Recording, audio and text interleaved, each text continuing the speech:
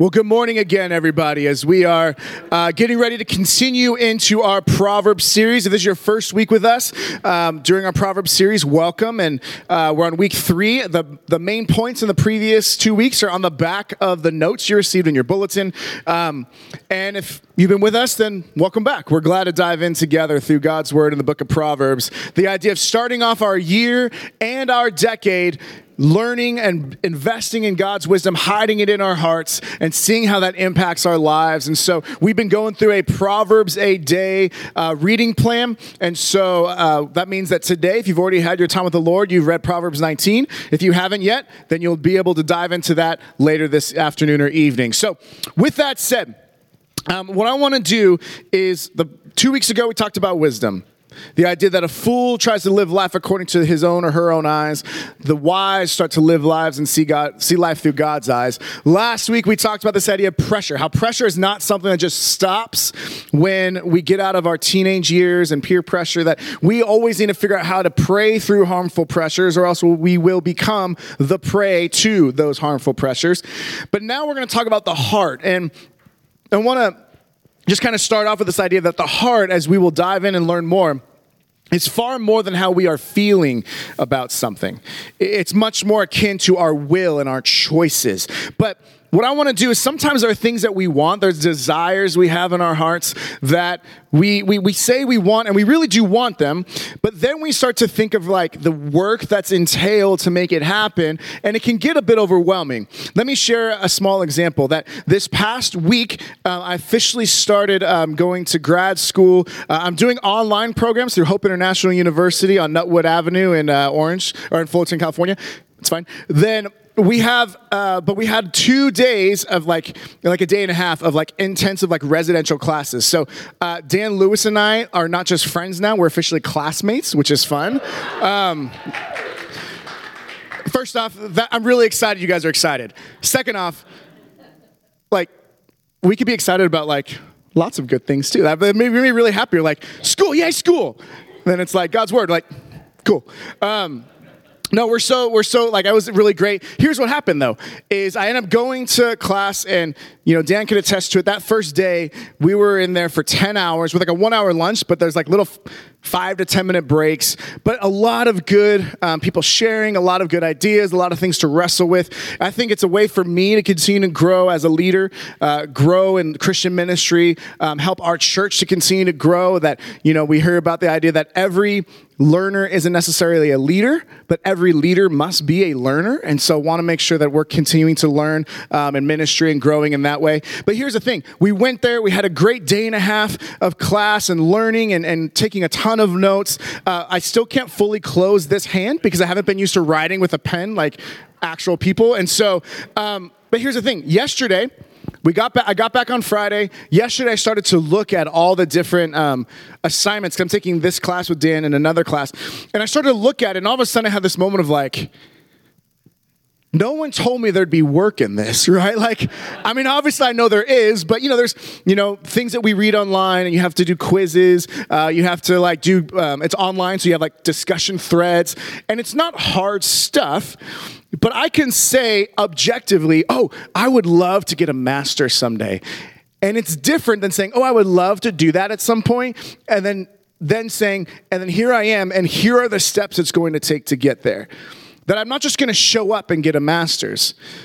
And that we don't just show up and live the life that God has for us. It takes work. It doesn't mean that we earn our salvation. But Dallas Willard says it this way. He talks about how grace, the grace that we receive, isn't the opposite of effort. It doesn't mean that, this idea, we have to put effort forth still to live a life according to the way God has for us. Grace isn't opposed to effort. Grace is opposed to earning. Effort means we put work into our relationship with God, as we would put our work relationship into any relationship, into a marriage, into our friendships, into our kids, into coworkers. There has to be work involved into it. So we don't just wake up and say, I want a great life with the Lord. We have to choose in our hearts every day not to feel and only do things when we feel like following God, but to make the choice of our will to decide that we see the work and we're going to go about that work every day. Recognize as we continue to lean into the Lord, we're going to continue to experience the life he has for us. See, we come into a culture, or we live in a culture in which we don't like waiting. We don't like having any sort of waiting. Here's the thing. We have fast food so we can eat whenever we want. We have microwaves so we can cook things whenever we want. We have on-demand TV. So it's no longer like when I was growing up, there was like TGIF, like thank God it's Friday, to watch like the ABC comedy lineup. Like we don't have appointment viewing anymore because y'all can make our own appointments with on-demand. We don't have this idea of, used to just have like albums that you had to listen to like all the songs on an album, even the ones you didn't like. Now we get to add playlists and make things the exact way we want it without having to wait for anything we don't want to experience. And so we want to lose weight without taking the time to eat well and to have good exercise. We want to be financially stable without making choices to get out of debt and to be able to save accordingly. We want to have a life that honors God without putting in the work to get it.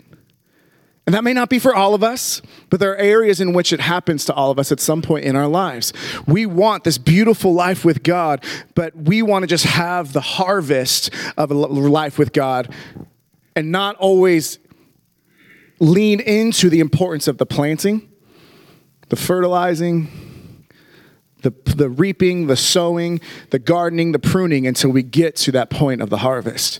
So this morning, our main point inside your notes, if you follow along, say that God wants to give us the desires of our heart.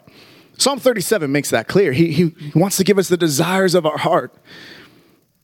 God wants to give us the desires of our heart, but there is some work that's required on our part. See, when it talks about Psalm 37, it's the idea of when we delight in the Lord and he will give you the desires of your heart. It doesn't mean we can have our own selfish or self-focused desires and that God will just bless that. It's saying, no. In your heart, if our desires are to be closer to the Lord and to live the life God has for us, we'll receive that if we delight in him and him alone. But there are desires we all have, but there's work that's required before we get to that harvest. So I'd ask that you join me in a word of prayer as we dive into some things together, that we're going to list out some things that are areas that are desires that we may have or have had at some point. It won't be an all-encompassing list, but it's a list to get us started with 6 things. And then we're going to dive into some scripture and see what does it look like to maybe take some steps towards not just saying, hey, I want that harvest. What are the steps I need to take today to sometimes experience and reap that harvest in the future? So will you join me in a word of prayer?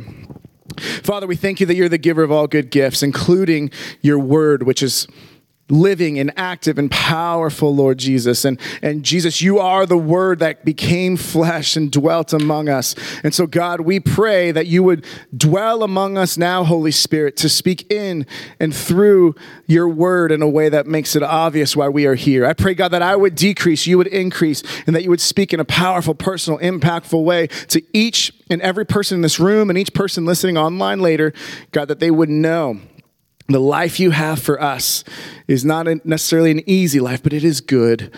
And may we see the ways in which we can take steps to reap the benefits of a good life seeking after you. In Jesus' name we pray. Amen. So I'm going to go on if you look at your notes again, on the left-hand side, there's a column. And the top of that just talks about the harvest, like what our heart desires. Again, this isn't all-encompassing. I'm not trying to capture every desire that we've ever had or will ever have. But here are some basic ones that we're just going to kind of step through a few of them here.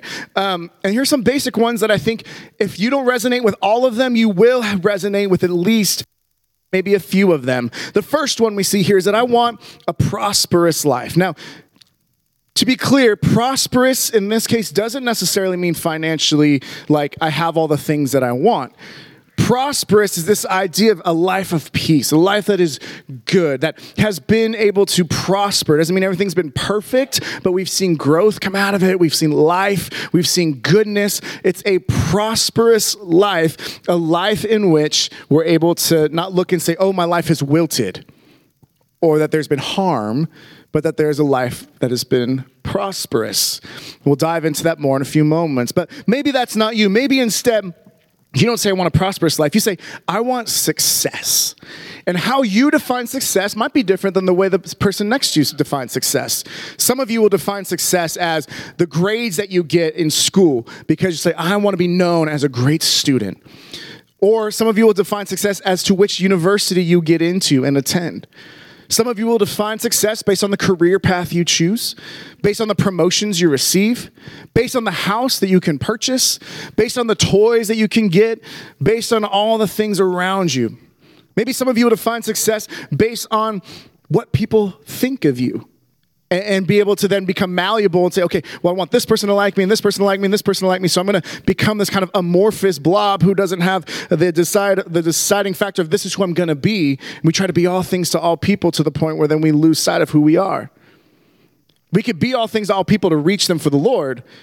But if we try to be all things to all people to the point where we don't know who God thinks we are and we base it on what other people think, then we're missing the point.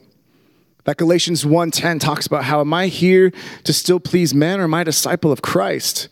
That if I'm still trying to please men, I cannot be a disciple. For people like me who struggle with people pleasing, that is a verse to the arrow or to the heart of my soul. And it's one that I need to take hold of. But this idea of I want a successful life, how do you define success? And then how are you driven to pursue that in the various ways in your life? Maybe some of you don't say, I want success. Maybe some of you just say, I want direction. I just want to know where I'm supposed to go, how that's supposed to look. And we can maybe decide our own direction. Maybe our direction of our career had been laid out because that's what our parents did and our parents' parents did. And so we didn't have a choice. And then we say, no, this doesn't feel like this is what I'm here to do and designed to do. But, I have no direction because what I've been at doing for years doesn't feel right. It feels like I'm, trying to do something backwards. It doesn't feel like it's where God has me. Maybe some of us are younger and we're trying to figure out what school we're going to and what we're going to study. And we say, I just want to know what God wants for me because we can decide to study something. But if you're like me, I went to college and then changed my major, ended up changing schools, and God changed my calling. But sometimes we just want direction and know where are we supposed to go. Because what we don't want is to look back upon our lives and think, I've been really busy and stressed and I've been running 1,000 miles an hour or 1,000 miles a year and gone crazy, but I've gone nowhere. And I don't know where I'm meant to have been. So I don't know if I've missed the boat or not. Some of us want direction. Some of us say, I want a healthy life. Healthy can be physical, right? It can be making sure that we're taking care of ourselves health-wise. It can be emotional. It could be, how do we have right relationships with one another? How do we address conflict in a way that is God-honoring and not spiteful? How do we be able to share and speak truth and love to hold one another up and to love one another in that way? For some of us, it might be spiritual. It's how do we have the kind of devotional life that isn't a box that is checked, but it's when God checks our hearts to make sure that we're walking alongside with him. It could be a physical, it could be emotional, it could be spiritual health. But we say, I want a healthy life. That's the end goal. That's the main focus. Number 5, some of us say, you know what? I just want to know that I'm going to be provided for. I want to know that I'm going to have enough, that if I'm leading my family or if I have kids, I want to know that they're going to have enough to survive and that they're going to have enough to thrive. Or I want to make sure that I have enough things, enough resources, enough connections, enough networking to get where I want to go. We say, I want to be provided for, and I want to know that I'm okay in that, and that I don't have to worry or fear or stress out about it. I just want to know that things are good and my retirement will be big and my kids will have money. I mean, all those different things. And then for some of us, we don't know. Some of you may not be on this part of the journey yet. If you're here to this morning, I'm prayerfully hoping that you are here for this reason. But whether we have a relationship with God yet or not, we want to know that God loves us. We say, I want to know God loves me. That if you don't know the Lord yet and you're here, we're so thankful and we're excited that you are here with us. And if that's you, then maybe there's part of you, whether you'd admit it or not, that is just trying to figure out, like, who is this God? Because if he's really good and I'm supposed to believe he loves me. Well, if he's good, then I want to know, like, does he love me, or is this something where like I'm too far gone? Have I struggled too much, messed up too much, and fallen too far away to ever really know that God loves me? And to that we see how Jesus came, that while we were still far from him, he died for us. That it's not about the grace we receive from him isn't about our earning it. It's through the fact that Jesus Christ paid it for us. And so if that's you, you might I just want to know God loves me. For those of you who have a relationship with God, maybe you have for days, weeks, months, or years, you might be in this place where it's like, yeah, I hear you say he loves me, but you don't know all the things that I've done, all the thoughts that I've had, all the things that I've said. I mean, because if people really knew me, if you all knew mine and you all knew your own sin, if we all knew our own sin, well, I know how depraved I am. It's what Paul says, that that he was the chief of all sinners. Why? Because when we believe what Jesus says, that thinking about something like anger is like murder, if thinking about someone that's not our spouse is like adultery, if thinking about these things shows how deep our depravity is, then all of us know our sins and our depravity more so than anybody else could. And yet, God knows. And yet, if we confess our sins, he's righteous and just to forgive us of our sins and to cleanse us from all unrighteousness. And yet, he seems to define us not by our sin, but by our relationship with the Savior. That we no longer have to cry out that we are forever slaves, but Jesus says that we are now friends. You want to say, I just want to know God loves me because I've fallen short.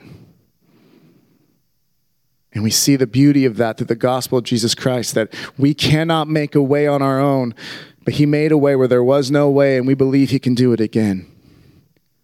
So those are kind of a brief summation. Again, not all encompassing of every desire someone may have, but I believe that all of us can look at one of those desires at least and say, yep, that's been one that has helped shape my life, or that's one that I'm currently experiencing, or whatever it may be. So what I want to do now is, if that's the harvest, if that is the end result, that we want to have a life that is prosperous or successful or has direction, or that we're provided for, or we know God loves us, or we're healthy, if we want to have that, what's the work that needs to be done? What are the seeds that need to be planted today, that need to be watered each and every day? And what does God need to do so we could see that? What's our syllabus? What's our list? What are the things we have to do? So in the right side of the column, so we have the left side has the harvest, what our hearts desire. On the right side will say the work, what is required. Let's take a few minutes to look at Proverbs 3, verses 1 through 12. That as we dive into this passage, we're just going to take, it's basically 2 verses at a time as we look at each of these different topics here. But I want to start off with Proverbs 3, verse 1 and 2, as we talk about the work and what's required. Verse 1, my son, do not forget my teaching, but keep my commands in your heart, for they will prolong your life many years and bring you peace and prosperity. That Proverbs 3:1 is very similar to Proverbs 1, 8, and 9, which we read last week. The idea of a father saying, my son, listen to this teaching. Take hold of it. Honor God and do these things. So in Proverbs 3, starting in verse 1, my son, don't forget my teaching, but keep it in your heart.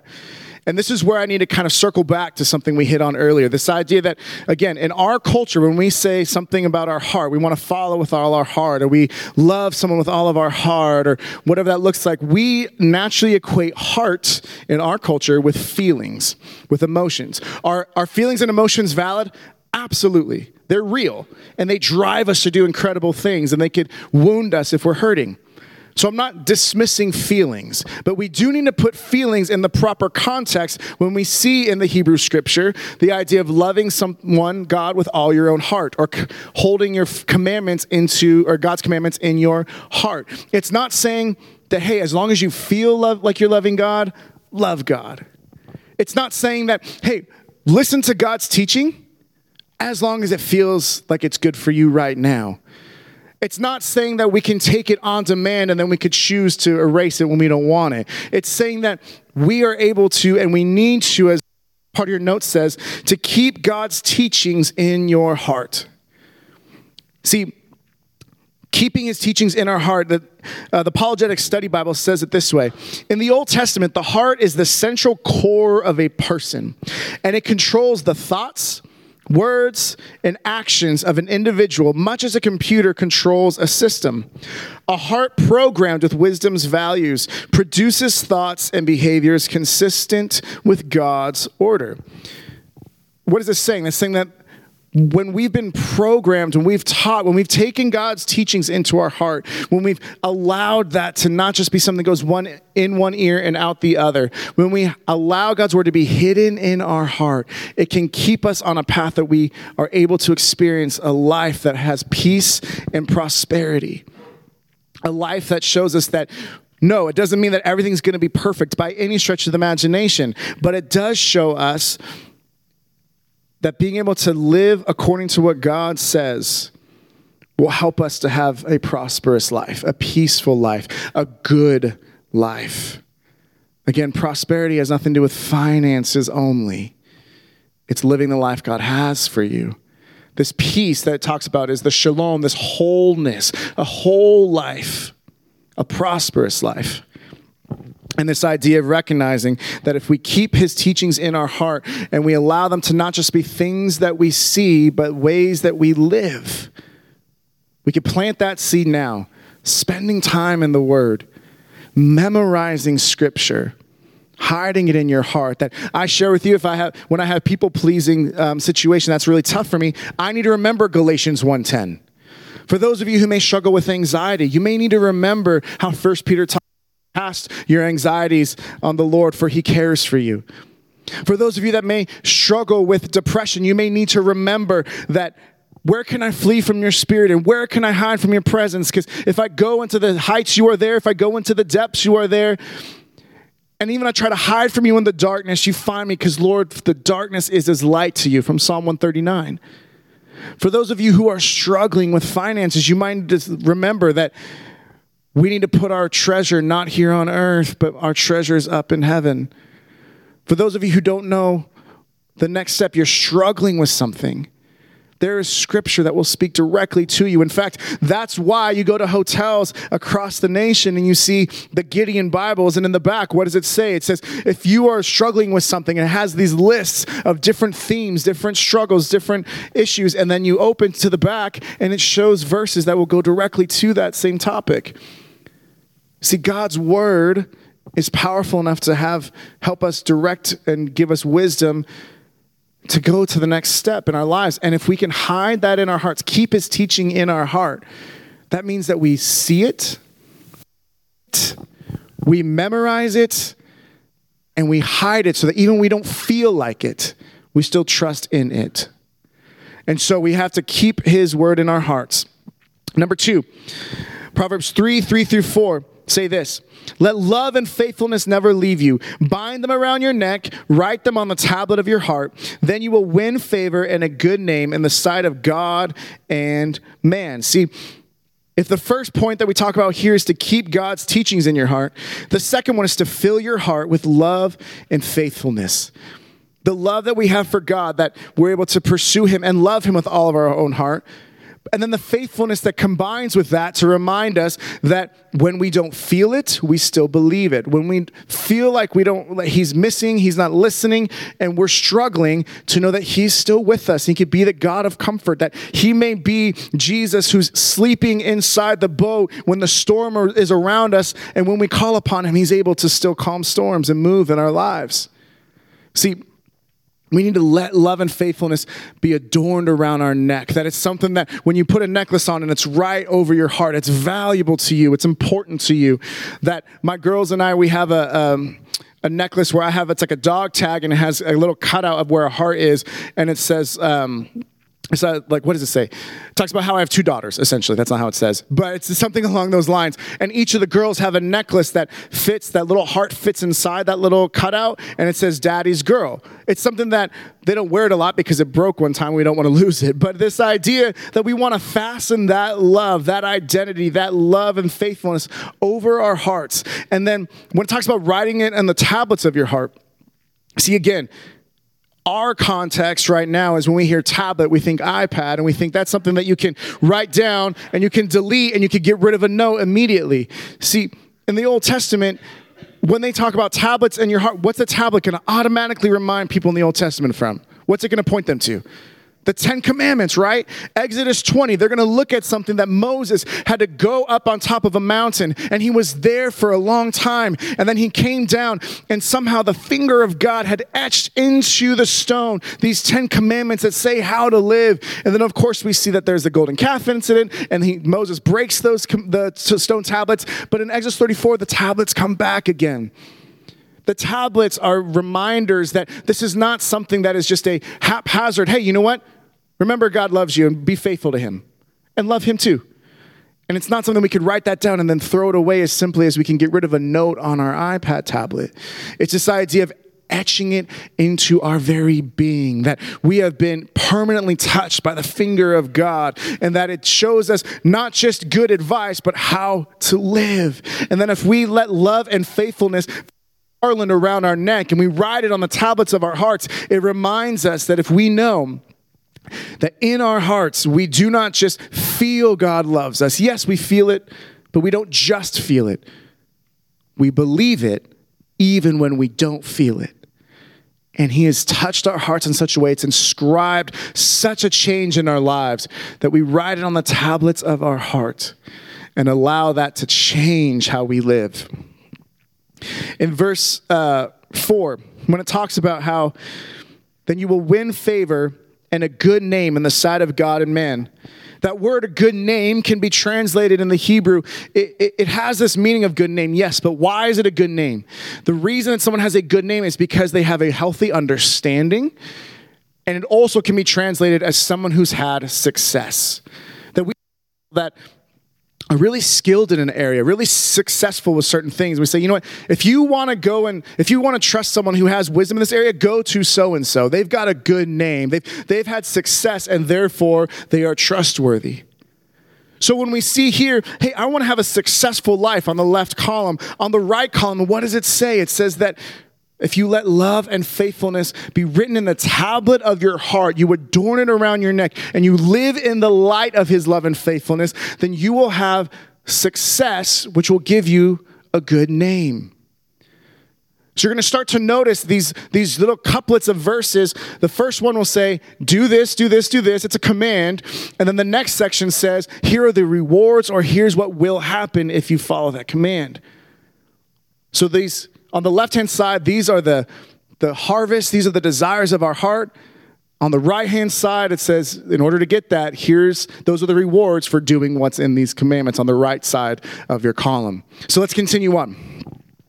We see here, verse 5 and 6. If you know any verse in Proverbs 3, if you know any verse in Proverbs, chances are this may be it, or at least is one that you are very readily familiar with. It says this: trust in the Lord with all your heart and lean not on your own understanding. In all your ways submit to him, and he will make your paths straight.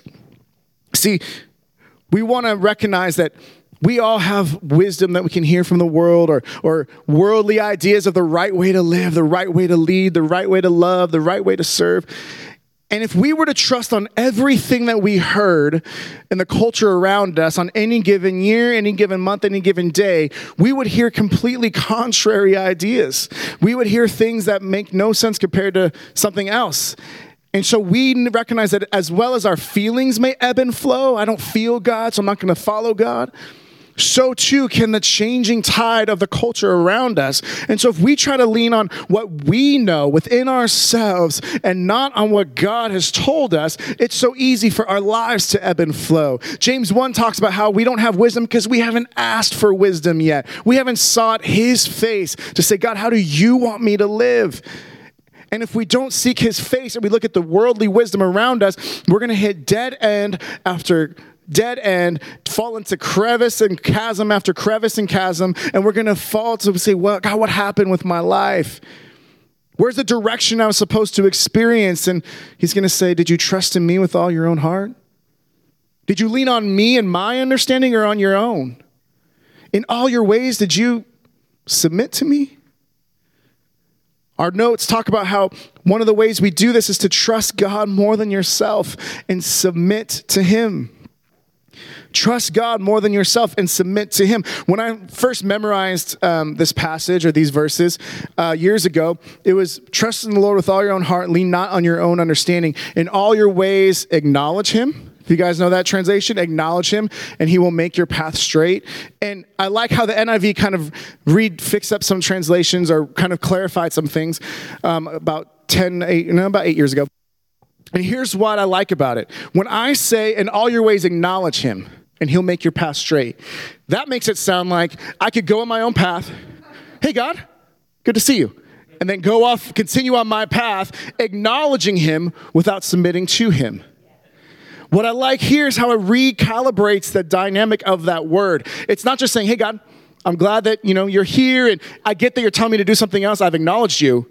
Fix my path. That's not how it works. It's in all your ways, submit to him. When there's a conflict between what you want and what God wants, we submit our desires to God's desires. If there's something that we think we want to do, even though we know it might be sinful, and God has told us directly not to, we don't lean on our own understanding. We don't lean on what we want. We submit our ways to our King, to our Father, to our God. We don't just acknowledge him, hey, God, keep on going. We stop and say, I'm not going to keep on going until you're leading me that way. I'm not going to go anywhere you don't have me going. See, in contrast, there's verse 5 that says, instead of trust the Lord with all your own heart, and lean not on your own understanding, there's a contrast. There's the opposite of this. If you want to write down Proverbs 28:26, the opposite of that, of what we see here, is 28:26 says, those who trust in themselves are fools, but those who walk in wisdom are kept safe. We say, God, I want direction. And God says, trust in me with your own heart and submit your ways to my ways, and I will make your path straight. Where you don't see a way, I will make a way. When you've been directionless, I will give you direction in this, and you'll be able to follow the Lord and what he has for us if we not just acknowledge him, but we submit to him in all of our ways. See, verse 5 and verse 6, it's the crux of this passage. It's a beautiful section, and it's one of the hardest things to do, to trust God with all our own heart. Notice the heart keeps coming up in these first 3 sections here. But I want to share with you, and maybe I'll post it somewhere. If you would like a copy of it, you can email me about it. But there's a prayer that I found inside. It's a bookmark that I found in one of my dad's old books years and years and years ago. And I prayed it every day for many years. It's from Thomas Merton. It's from a book called Thoughts on Solitude. And it helped me to figure out if I had directionlessness or I lacked that direction. Here's what this prayer said, and I hope it blesses you in the same way it blesses me. It says, my Lord God, I have no idea where I'm going. I do not see the road ahead of me, and I cannot know for certain where it will end. Nor do I really know myself, and the fact that I think I'm following your will does not mean that I'm actually doing so. But I believe that the desire to please you does in fact please you. And I hope I have that desire in all that I'm doing. I hope I will never do anything apart from that desire. And I know that if I do this, you will lead me by the right road, though I may know nothing about it. Therefore will I trust you always. Though I may seem to be lost and in the shadow of death, I will not fear, for you are ever with me, and you never leave me to face my perils alone. That if we trust God and say, God, I think you want me on this path, but guess what? I'm not just going to acknowledge you and stop. I'm going to submit. And if you want me on another path, I don't know where this road is going, but I know wherever you're going is the road I want to be on. If we want direction, we trust him more than we trust ourselves, and we submit to him. Number 4, when we say that we want to have a life that is healthy, we look at what verses 7 and 8 tell us. Do not be wise in your own eyes. Fear the Lord and shun evil. This will bring health to your body and nourishment to your bones. See, this talks about this idea of see life through God's eyes, not your own. This goes back to our first week in the Proverbs series. The idea of wisdom is seeing through God's eyes, not our own. But I need to be very clear about something as we look at this passage, because this passage at face value can look like it's saying, If someone is sick and doesn't have health in their body, if someone doesn't have nourishment in their bones, if we look at the inverse of this, then someone might be tempted to say, well, then they must be wise in their own eyes. They must not be fearing the Lord, and they must be shunning evil. That is not what this is saying. It's not saying that anyone who's been sick is shunning evil and fleeing from God. Because we know that Proverbs, it's not the law. It's not God tells us you shalt do this or thou shalt not do that. It's also not prophecy in which a prophet will speak to God's people to call them to an account or to tell them what will happen if they don't. It is this wisdom literature in which it shows, hey, these are general principles of wisdom of how to live. But it doesn't mean that every sick person must be failing to fear the Lord. Because then we would be putting ourselves in a place of judgment that is not our place to be, to say, you must be sick. Then you start pointing at people who have colds and be like, sinner. It's not, this isn't how this works. It's not. And we would be remiss if we looked at people who were unhealthy and struggling and automatically assumed that there must be something wrong with their spiritual walk. You know why? Because we see the example in Job in which his friend said, listen, there's a lot of bad things happening to you. What did you do wrong? No, I haven't done anything wrong. No, really. Like, you must have done something wrong for God to do all these things in your life. And we see that Job is eventually vindicated of that. Yeah, he still needs to be called out from the Lord. Job 38 through 41. If you want to be humbled, read just 3 verses of that, let alone all 4 chapters. But when we look at that and we say, listen, as a general principle, if we live life the way God wants us to live, we will live a life that is healthy. If we, in general, as a principle, what does Proverbs say? Don't get given to gluttony when you're in the context of people around there. It'd be better for you to put a knife to your throat than to eat too much food. That's an idea of saying, don't eat too much, right? If it says, hey, don't go into the pathway of sinners or stand in the way of the mockers or live according to the pressure we talked about last week, hey, you will probably live longer if you put yourself around people who are not going to put you in danger. These are general principles, and they are not things that we can look at people and then make assumptions about their spiritual walk based on whether they're healthy or not. That is not what it is. What it does show us, though, is that there are times when we are not walking with God and we are making choices that are against wisdom, that we may experience some of the consequences. That if we are eating too much, or we aren't exercising, or we aren't doing these things, that we say we want to live a healthy life, but we're not taking any of the steps to make it happen, then we may have health problems. That there may be issues. But it doesn't mean that we can look at people and say, you must be a sinner because you must be shunning evil because you have a cold for the 3rd time this week. Instead, it's saying in general, if we live a life that is following after God's wisdom and we're seeking after Him, there are things that happen. But as a general rule, it'll be a life that is healthier. Because we don't know why. I read a book before that compared and contrasted Daniel in Daniel 6 to Stephen in Acts 7. And it talked about how Daniel, God showed up and protected him from the lion's den or from the lion's mouths, shut the mouths, and he lived. Stephen, he was stoned for his faith. And the author, Lieutenant Carey H. Cash, says, we don't know why he saves some, he heals some, he protects some, and he doesn't others. It's not for us to decide and to know. We don't know. We wish we could. But what it shows us is that when we see life through God's eyes, we can see how both Daniel and Stephen, one through his life and one through his death, proclaims the gospel and the goodness of God.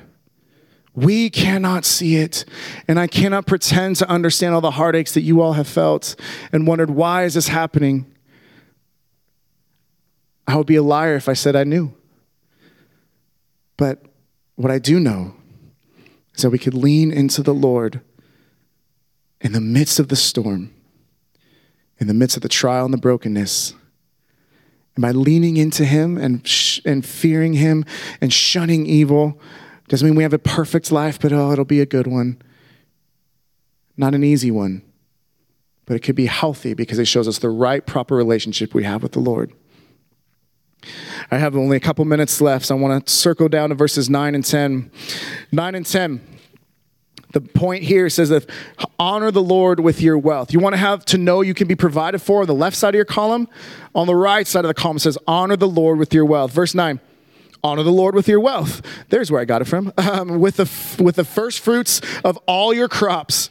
Then your barns will be filled to overflowing and your vats will brim over with new wine. So if we want to be provided for, give to God first. Let me be clear. Does that mean that this is like a get-rich scheme that we just give to the Lord and like we'll have more stuff? And so do we give out of the dynamic that we want to get more? No. We give because we are created in the image of a giver God. And we give because if God knows he could trust us with a little, he'll give us more, not for our own sake. But if he knows he could give us a certain amount and we give cheerfully and obediently and powerfully to his kingdom, his cause, and his glory, then he could give us a little bit more and we could still give cheerfully and obediently to his kingdom, his cause, and his glory. And what does that mean? More people will come to know Jesus.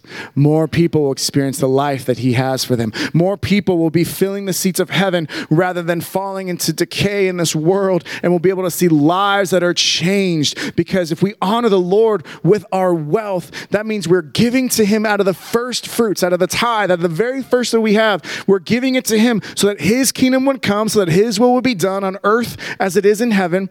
And yes, they talk about this abundance language of saying your barns will be overflowing, your wine will be overbrimmed. And what it's saying is talking about you have a God, we have a God that does not give into a scarcity mindset. He doesn't look and say, oh my gosh, how am I going to be able to provide for all the people who love me? We have a God who comes from an abundance mindset. He says, if you trust me, you don't even know how much I can bless you with. This is not get rich quick, because if it was, if we took this and said, hey, give to God and you'll get a ton of money, and that's the point, well then, as my old pastor would say, well then we should just give $100 bills to everybody on their way out and say that they're going to give more back later. See, the Study Bible, the New American Commentary says it this way. Proverbs is not so much concerning itself with ceremonial religion. Just give your first fruits and just check off your boxes. They're not doing that as much as it is exhorting the reader to demonstrate gratitude toward and confidence in God rather than in wealth. It's saying, listen, show that God is your focus and the one to whom you honor first. We don't honor our money by giving to God sometimes. We honor God with our money. Apologetic Study Bible says God's purpose for us is not to make us rich, but rather to develop in us godly character. And his responses are designed with that goal in mind. He will give more because he knows that if he gives, we will maybe do that out of obedience at first. But then once we know the joy of giving, you have to hold us back from continuing to do it. It's not about the money we receive. It's about the way that we can give. Why? Because you and I are created in the image of a giver God. And so when we give, we are living in his image in a very real, tangible way.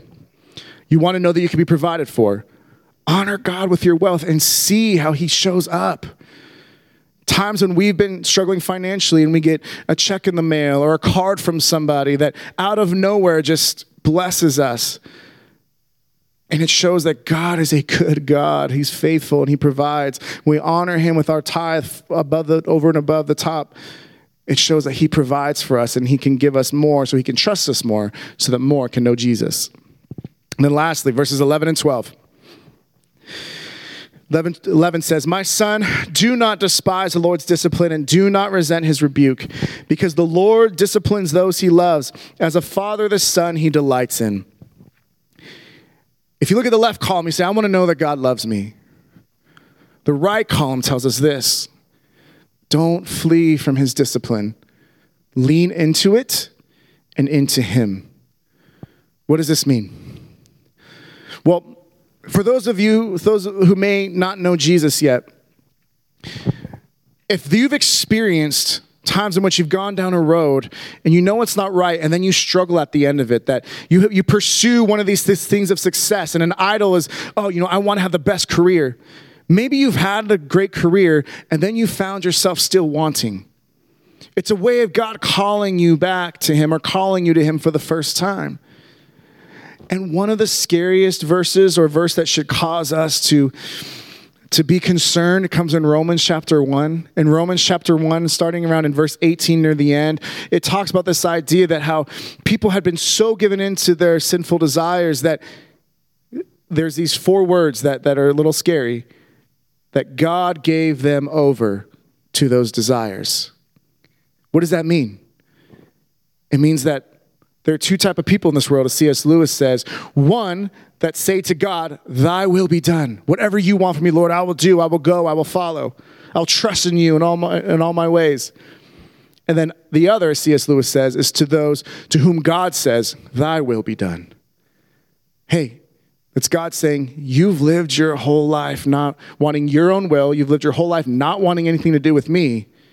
I'm going to give you over to that. That if God is still disciplining you, rebuking you, calling amongst the discipline and the pain to you, it means he still loves you. And that's hard when we don't know Jesus yet, but it's true. We see it in Hebrews 12, verses 5 through 11. We see it in Job 5, 17 through 18, which said, blessed is the one whom God corrects. So do not despise the discipline of the Almighty, for he wounds, but he also binds up. He injures, but his hands also heals. He may inflict pain, but it's not to harm us. He inflicts pain to heal us. It's when you get hurt and someone has to tie something extra tight in order to stop the blood, and it hurts when they put the tourniquet on you. It's the moment in which you have medicine that you don't like to take, but the medicine you don't like to take hurts your body now to heal your body later. It's the fact that he hurts, not to give us harm, but to prosper us and to give us hope in a future. And for those of you who don't know Jesus, he may be calling upon you by allowing your idols and that which you put above God to falter at your feet. But for those of us who know Jesus already, we need to lean into those times he's disciplining us, he's rebuking us, he's calling us out and surrounding us either through his word, we learn that we fall short, through recognizing that we have community and people can be iron sharpening iron who help us to become who God calls us to become and live the life he calls us to live. It could be through prayer, through the power of the Holy Spirit, that we need to hear the rebuke of the Father. Because another way that verse 12 says, in the NIV right now, it says, the Lord disciplines those he loves. Another translation says it this way: the Lord chastens everyone he accepts as a child. But if he calls you his own, there are times when you'll be chastened. In the same way that I don't discipline other kids when I'm at like a park or like a playground area. You know why? Because that's rude and weird. But two, because they're not mine. I can't just go and say, kid, stop doing that. Kid, stop doing that. Instead, I can rebuke or call alongside or chasten Shaylin and Elise to help them know the right way, even when they're surrounded in a world of people doing it the wrong way. We could train them in the way they should go, that in the end they would not depart from it. We would go about our day talking about the ways in which God is working. That if we talk about God in our everyday, our kids will be more likely to follow him every day.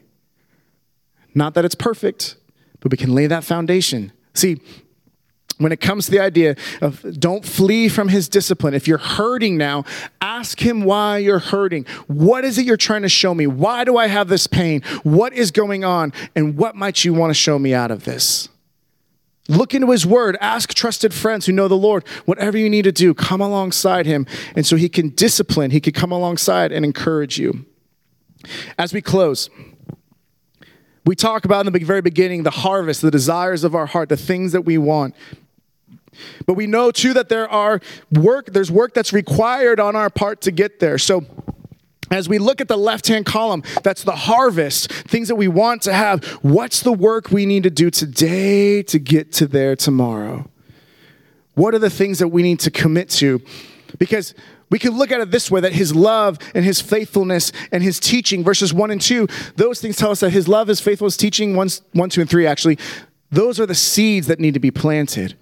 And then we water those seeds by time with him, by trusting him, by submitting to him, and it starts to grow. And then in all your ways acknowledge him or submit to him.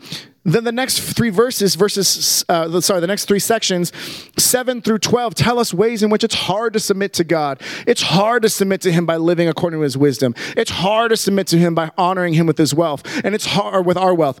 And it's hard to submit to him when we're being disciplined by him. But in all your ways, you submit to him. It's like a gardener who's pruning and feeding and coming alongside and sharing and growing and disciplining you by getting rid of different things so that through the pruning, through the planting, through the fertilizing, through the reaping, you can experience the harvesting. That the life that you want to live starts with your choices today. It's not a chia pet that pops up tomorrow. It's a viable plant harvest that takes a long time, and we don't like to be patient. And we live in a fast food on-demand culture, but thanks be to God that we have a God who gives us the food that's not fast, but the food that nourishes, the bread of life.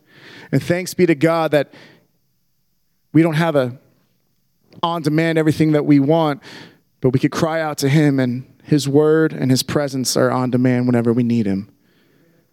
And if we live that way, we get to experience the harvest. But there's work that needs to be done before we get there.